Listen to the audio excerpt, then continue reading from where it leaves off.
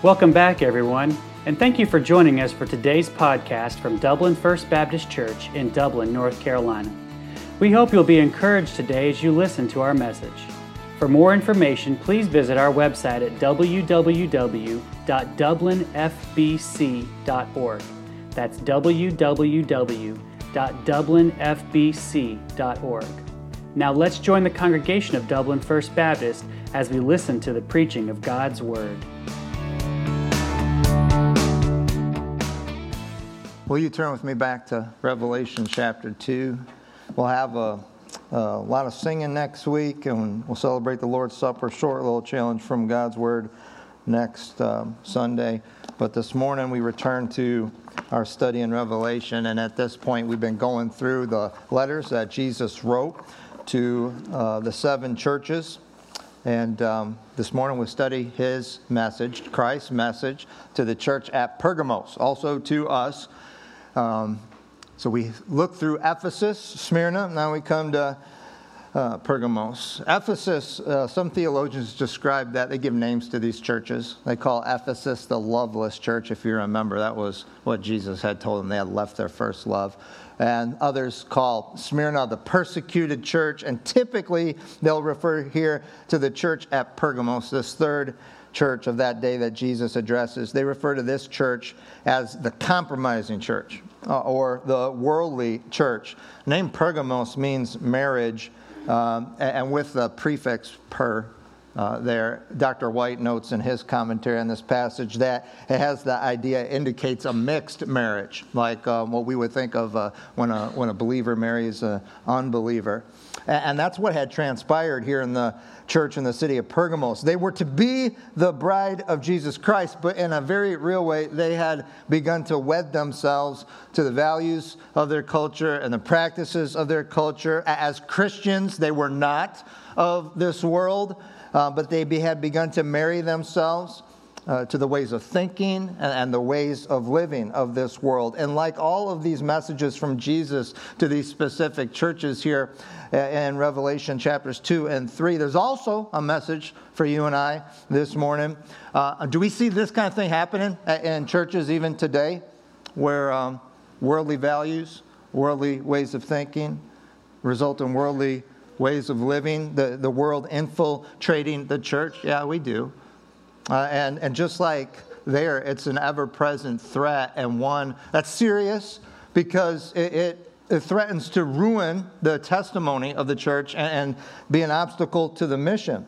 So we read verses 12 to 17 here earlier. Before we study them together, let's ask God to bless our time in His Word this morning. Lord, we come to you now and ask that your Holy Spirit, who's here indwelling every single person who's trusted in Jesus as Savior, Lord, we ask him to have free reign to reveal the truth of these verses to us. We're so thankful for them. As we gave you thanks earlier in the service, we thank you for your word. As Pastor Daniel said, we're thankful it's a sharp, two-edged sword and that it cuts so that it can heal.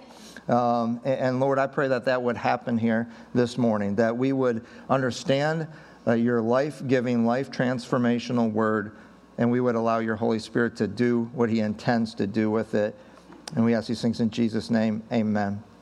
So hopefully by now you've understood, like the outline really hasn't changed on your bulletin for the last 3 weeks, and it won't, because there's a pattern here in each one of these messages that Jesus gives the church. And typically I like 3 points. You don't want 5, right? So really what you have is you have an identification. Jesus reveals himself to that church. Then you have the commendation. And then you usually have some criticism. Jesus says, here's what y'all need to work on. And then you have a command, what they need to do in order to rectify the situation, and always a promise at the end. So the first thing is a commendation, but let's look at how Jesus identifies himself in verse 12, because that's how it always starts. And he always uses specific language from chapter 1, from back when he identified himself, revealed himself to John. Look at verse 12. It says, and to the angel, and we understand that means to the pastor, to the leaders of the church of Pergamos, write, These things saith he which hath the sharp sword with two edges. Now, if you flip back a page or two, maybe you don't even have to go that far, and look at chapter 1, verse 16, it's there that Jesus described himself this very same way. Out of his mouth, it says, goes a sharp two-edged sword. And that sword is going to be referenced again here in this message to Pergamos. And it's also described in Revelation 19:15. We won't turn over there. But it says that out of Jesus' mouth goes a sharp sword, that with it he should smite the nations. So what's his sword? What's it talking about here? Well, if we properly interpret Scripture by letting Scripture explain Scripture to us, we understand that the sword is the Word of God. Isn't that what it says in Ephesians 6? That's our offensive weapon, the armor of God. And in Hebrews chapter 4, verse 12, it says the Word of God, it's alive and it's powerful. It's sharper than any two-edged sword. It pierces even to the dividing asunder of soul and spirit, of joints and marrow. It's a discerner of the thoughts and of the intents of our heart. And so that's what objective truth, straight from the Almighty creator of the universe, is. It's a sword that we have here and that we're studying together here. That's what objective truth from our merciful Savior does. It cuts. It's not always comfortable when it cuts. But there's a purpose in it. It cuts so that it can heal, much like a surgeon might. And there's no point in hiding from it. There's no point in putting up a front. As Hebrews 4:12 says, it's a discerner of the thoughts and intents of our heart. It's alive, it's powerful, it's transformational. God's Word discovers our condition, but even better yet, it transforms our condition if we submit to it and if we yield to it and bring our lives into alignment with what God tells us in it. Now, it's noteworthy that Jesus chooses to identify himself this way to this particular church. It's so different than the previous two identifications. He told Ephesus, I'm in your midst, and I'm the Alpha and Omega. I'm alive. He also told Smyrna the same thing. I'm the Alpha and Omega. I'm the first and the last. I'm your everything, and I'm alive. But here he reminds them, hey, I'm the one who's got the sharp sword with two edges. In some sense, this is the first self-revelation of Jesus that's got a bit of maybe a negative tone, especially if we couple it with what verse 16 says about his sword later on. But it's only a negative thing if we resist the sword, that is God's Word. It's only a negative thing if you and I refuse to submit to the transformational power in the Word of God. Now let's go to verse 13. Here's the commendation. Here's the compliment. Jesus gives them an attaboy. This is what they're doing right. I know thy works, and where thou dwellest, even where Satan's seat is. And we'll pause there. So I know thy works, Jesus tells them. I know you're busy in ministry. You're busy doing what I've asked you to do, what I've called you to do. And I know that you are where Satan's seat is, he says. Meaning you're a church that's busy doing ministry, you're busy doing what I've called you to do, and you're doing it in a place that's extremely tough to do so. Now, I told you a couple weeks ago when we studied Christ's message to the church at Smyrna that they had it pretty tough there. The Christians there, they couldn't find a job.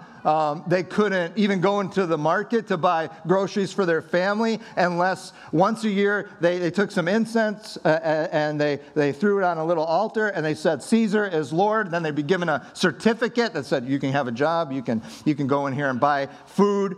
But it's even worse here in Pergamos. Idolatry was everywhere. There was temples to Greek gods, Roman gods.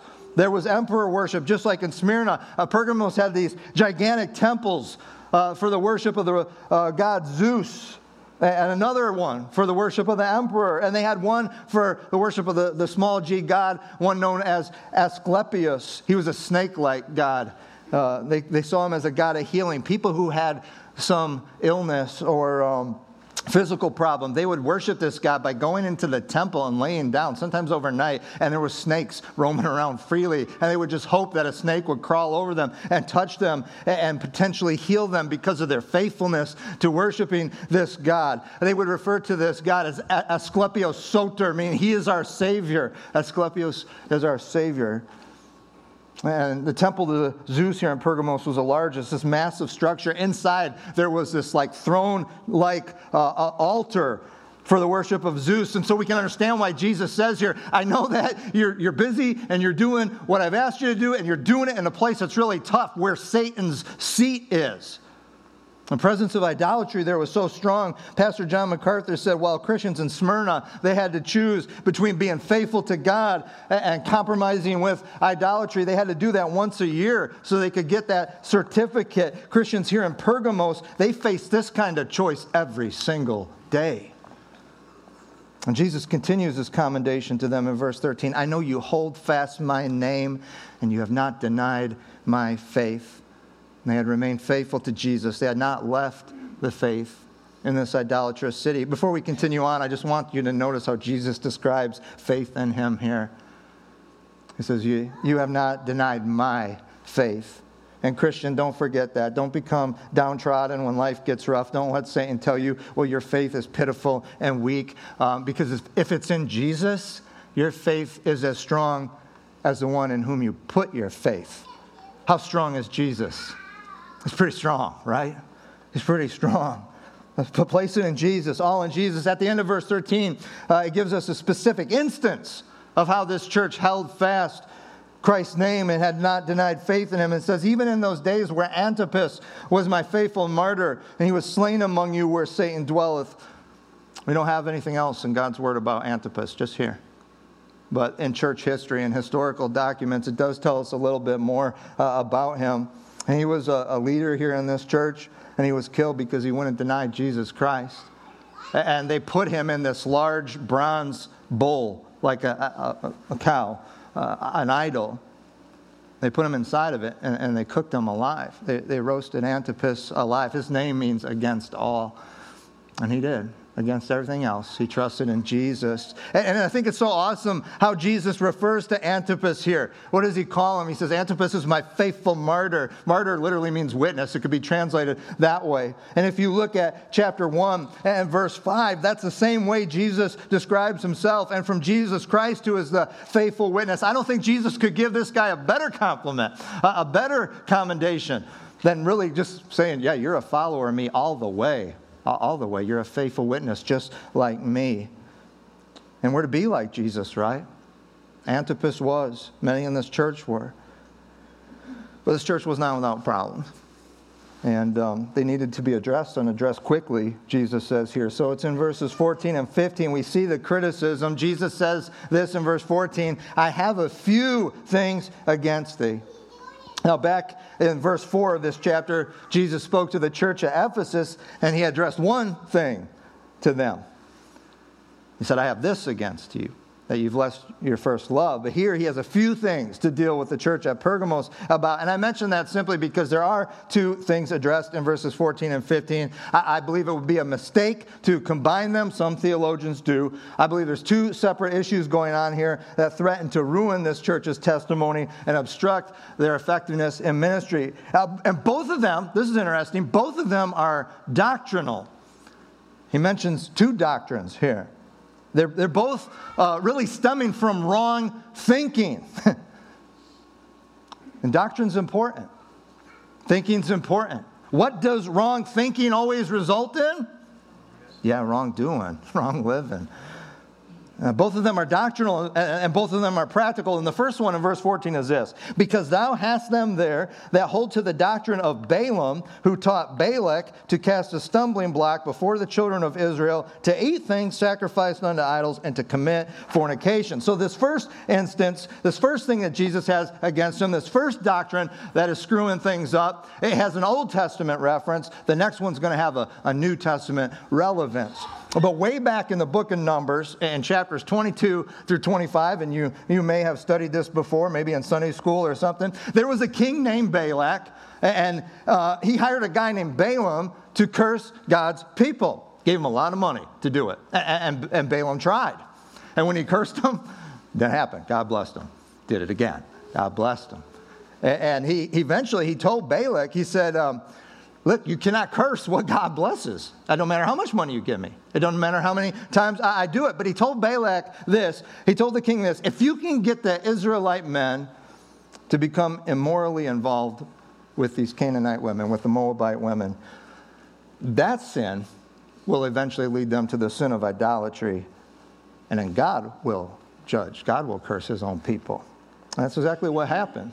That's what it's talking about here in verse 14. And Jesus is using here this Old Testament event to describe what's going on to some degree here in the church at Pergamos. Now, you probably understand what the culture was like at this time in the Roman Empire. Wicked, unbiblical immorality. It was just part of everyday life for almost everyone. Not for the believer. But before coming to Christ, before these Christians in Pergamos got saved, this was what their lifestyle was like.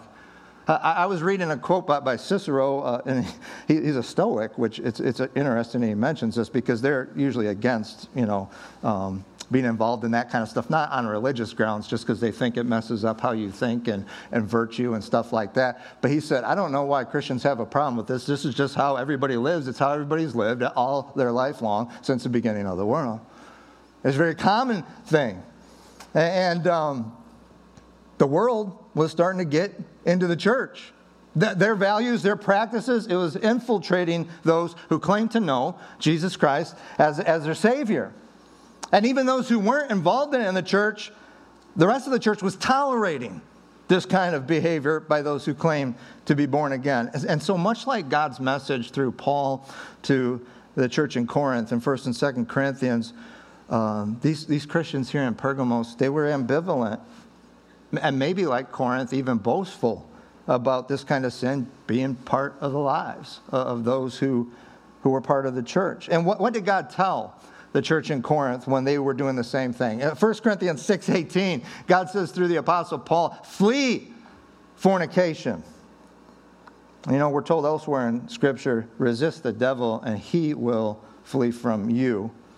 But God tells us that there are some temptations, there are some sins that are so strong and they have such a destructive effect on our lives that you don't need to stand and fight and hope that Satan will flee. You need to flee. You need to bug out. You need to get off the X. You need to run. Isn't that what Joseph did when Potiphar's wife tempted him? He left his coat and he got out of Dodge. Christian, when God tells you how to fight temptation and overcome sin, you probably ought to follow his instructions, how to do it. And these Christians here at the church in Pergamos, they weren't fleeing fornication.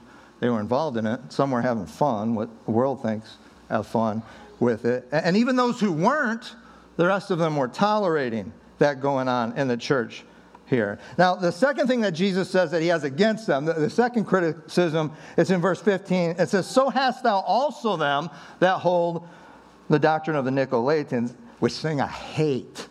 Jesus says, I hate it. And so this was also a problem in the church at Ephesus. We addressed that a couple of weeks back, about a month or so ago when we studied that passage in verse 6 of chapter 2. God said he hated it there, and he says that he hates it here in verse 15 in the church at Pergamos. What is this false doctrine? Well, we don't know for sure. Some people couple it with verse 14. And it's possible that you could do that because this was a time when heresies like Gnosticism were really prevalent, where it said, hey, it doesn't matter. If you're saved, you can, once saved, always saved. You can, and that's true. That's truth. But that means you can live however you want. You can do whatever you want. You can live any lifestyle you want because you got a home in heaven. This type of license to sin. The gospel doesn't give you a license to sin. The gospel doesn't free you to sin. It frees you to obey, to live in joyful obedience to the Lord. But I believe that this is something different, just like it was with the church at Ephesus. Jesus says here, I have a few things against thee, not one. Not one. And we know that Nicholas, when we were studying the book of Acts, he was one of the first deacons in the church. It's possible that he fell to some false teaching. That can happen. Or it's possible that after his death, someone twisted his teaching. And in the Greek, Nicolaitans, that means the conquering of the people. And as I mentioned when we studied Jesus' message to the church at Ephesus, I believe this false doctrine here, what Jesus says he hates in both places, is this unnecessary and this unbiblical separation between the clergy and the laity, between pastors and maybe pastors and deacons and church members. And that's something that began developing at this point in church history. And it's something that still goes on, even in some Christian denominations and in other faiths. It's rampant in Catholicism. You see it in things like pastors or priests wearing different clothes than the congregation to separate themselves, what they call vestments. That's just one example. Now, there is a biblical separation between clergy and laity. For instance, there's requirements given in 1 Timothy and in Titus, requirements of character for pastors and for deacons that are laid out in God's Word, and those requirements don't necessarily always apply to all other members of the church. And there's an accountability for leaders in the church that they're going to have to answer to God in a way that others won't. But that's not what the doctrine of the Nicolaitans that Jesus says he hates here is. It's an unnecessary and unbiblical separation between clergy and laity. It's this attitude of arrogance that you can see at times in clergy. It's domineering submission of others in the church that Jesus addresses here. Does that ever occur today? Yeah. And I see its outworkings or effects in what I talked about earlier in those investments, those special clothes that are worn by clergy. I mean, that's one of the most easily to identify effects of this false doctrine that Jesus hates.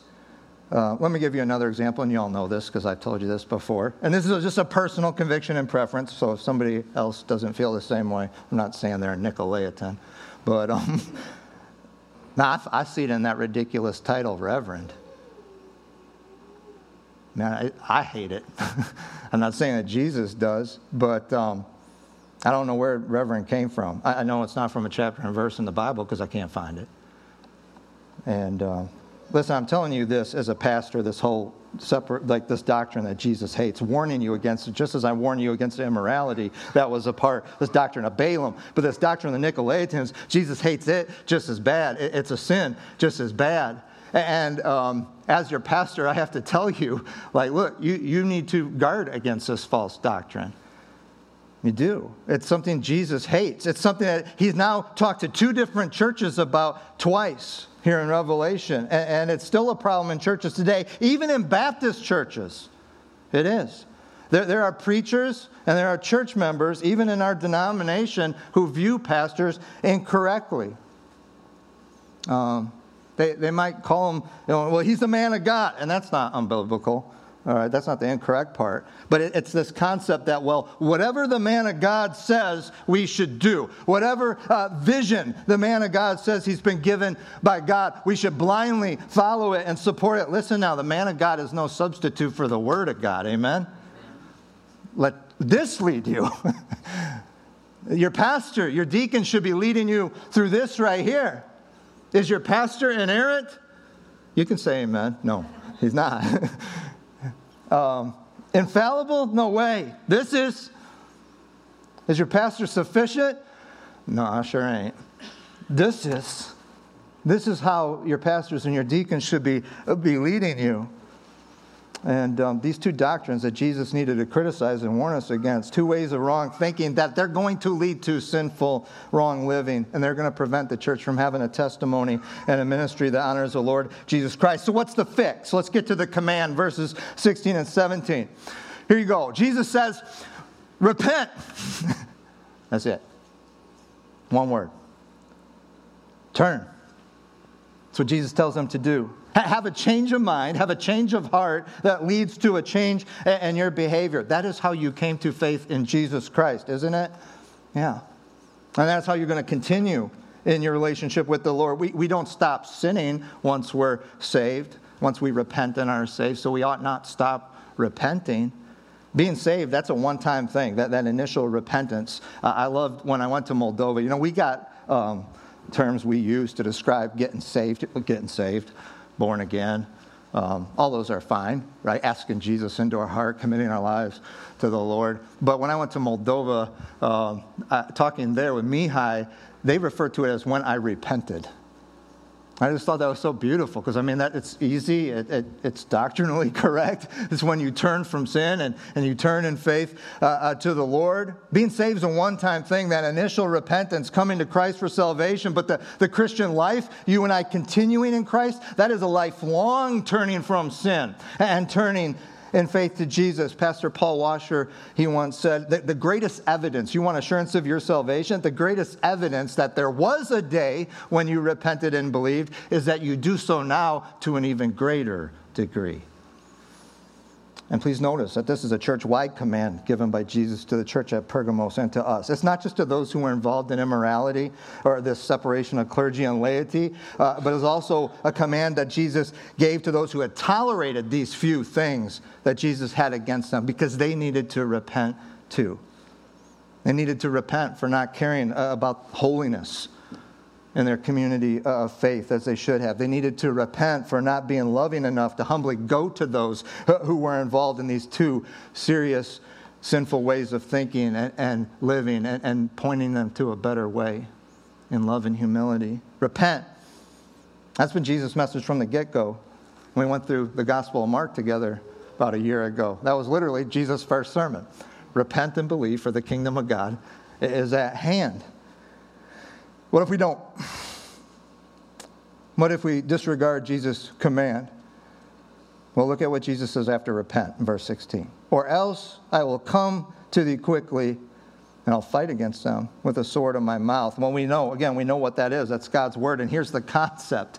You can believe and submit and bring your lives into alignment with this, with God's word right here, right now. Or, if you choose not to, you can experience the word of God that comes out of his mouth in the Revelation 19:15 sense, where it says, out of his mouth goes a sharp sword that with it he will smite the nations. In verse 17, Jesus, he once again gives this promise and this reward to the overcomers. So this is to all those who will in faith respond to the command he just gave. Let's read verse 17 once more. He that has an ear, let him hear what the Spirit says to the churches. To him that overcometh will I give to eat of the hidden manna, and will give him a white stone, and in the stone a new name written, which no man knoweth, saving he that receives it. But what's the promise? What's the reward? What is this hidden manna that Jesus is talking about? Well, in John 6:41, Jesus said, I'm the true bread from heaven. And I believe that's what the Old Testament manna was pointing to, that God will always provide everything you need. He'll always satisfy. Only he can satisfy. And he does it in Jesus Christ. That's a hidden manna. For these Christians who had fallen to the doctrine of Balaam, this immorality. Immorality is just like any sin. And Satan says, do it. You deserve it. You need this. It'll make you happy. Don't you see everybody else happy when they're doing it? Do it. It feels good. And Jesus tells them, no, I'm your hidden manna. I'm not trying to keep anything from you. I satisfy better. I'm all you need, Christian. What's this white stone with a new name on it? Well, this is a cultural thing, and there's actually a couple of different ways they use this. One was in a court of law. So if you were being tried, if you were innocent, you got a white stone. If you were not, you got a black stone. There's also a tradition in athletic competitions where a victor, whoever won the competition, they'd be given this white stone, and it had their name engraved on it. And this was quite an award because it meant from then on, their life was totally taken care of. Like all inclusive, all expenses paid at the public expense. That's quite the ticket, right? And I think it's a pretty beautiful picture of heaven and what we'll have there for eternity. That's the promise. I had someone ask me recently about this, like, what's this new name thing? Because I think they wanted to know what their name was going to be in heaven. Like, I'm pretty good with Jason. I don't know if I want it to be Philbert or something like that. But, well, new in the new name here in the Greek, new doesn't necessarily mean entirely different. It means new like a different quality.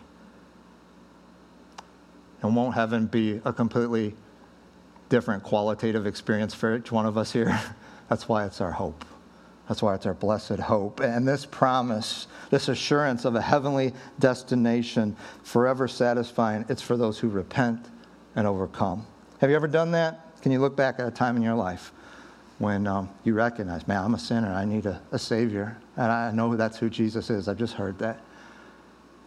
And I've heard the gospel, and I understand that if I trust in Jesus because he paid for my sin debt in my place on the cross, if I ask God to save me by faith in Jesus, I can be saved. I can be born again. If you've never done that, do that. Repent. Do that initial repentance right now, like as I'm talking. Just in your heart. Call out to God in prayer. Confess your sins. Tell him you're trusting in Jesus as Savior. Now, for you who have, Christian, you've repented in the past. Right? I mean, that's how you started your relationship with the Lord. You turned from sin and faith. You turned to Jesus. Has that continued? It did in the life of the Apostle Paul. Jerry Bridges writes about this in his book, but I just love it. You know, God had Paul write 1 Corinthians around 53 A.D. And in 1 Corinthians 15:9, Paul says, he refers to himself, he says, I'm the least of the apostles. Like all the other 11, way better than me. I'm the least of all the apostles. And then he wrote Ephesians about 9 years later, AD 62. And there Paul refers, he says, I'm the least of the saints. I'm the least of all Christians. And then a few years later, God had Paul write 1 Timothy, and he says there, Christ Jesus came into this world to save sinners, of whom I am chief. So Paul went in his own estimation of who he was. He went from least of the apostles to a least of Christians. And finally, near the end of his life, he said, I am the chief of sinners. What's going on? What in the world? Was Paul backsliding? Was he caught in some sin that was dominating his life? I don't think so. I believe Paul just wrote and described what we all as Christians ought to be experiencing. God using his life-giving, life-transforming word to do what he's designed it to do, to conform us to the image of Jesus Christ by making us more and more aware of sin in our life and sin that requires repentance, confession to God and turning from it. You and I praying, like as Jesus followers, praying what David prayed in the Psalm. Search me, O God. See if there be any wicked way in me, because I want it out. I don't want it to be part of my life. I want to turn from sin in faith. I want to turn to your full and free forgiveness. I don't want to tolerate that in my life. I don't want it to be the testimony of our church. Repentance. And some people see that as such a negative word. I don't. Listen, there is real beauty in repentance. It's a promise of escaping old sins and old ways and old sorrows. Man, it is a joyful thing to begin new again. I believe that's, honestly, repentance, it's got to be the most joyful, hopeful, peaceful concept in all of the gospel. And it's possible because of what God did for us in Jesus Christ. Will you obey his command here in verse 16 this morning? He says, repent. Will you say to the Lord, as we sing a closing song, will you tell the Lord, man, change my mind, change my heart, change my way of thinking so that I can change my way of living here this morning? And don't just do that this morning. Do it your whole life long. Because what does Jesus promise? Satisfaction in him awaits. An assurance of a destiny in heaven. That's the reward of the overcomer who will. Tommy, will you come and lead us in a time to respond to God's word and thank him for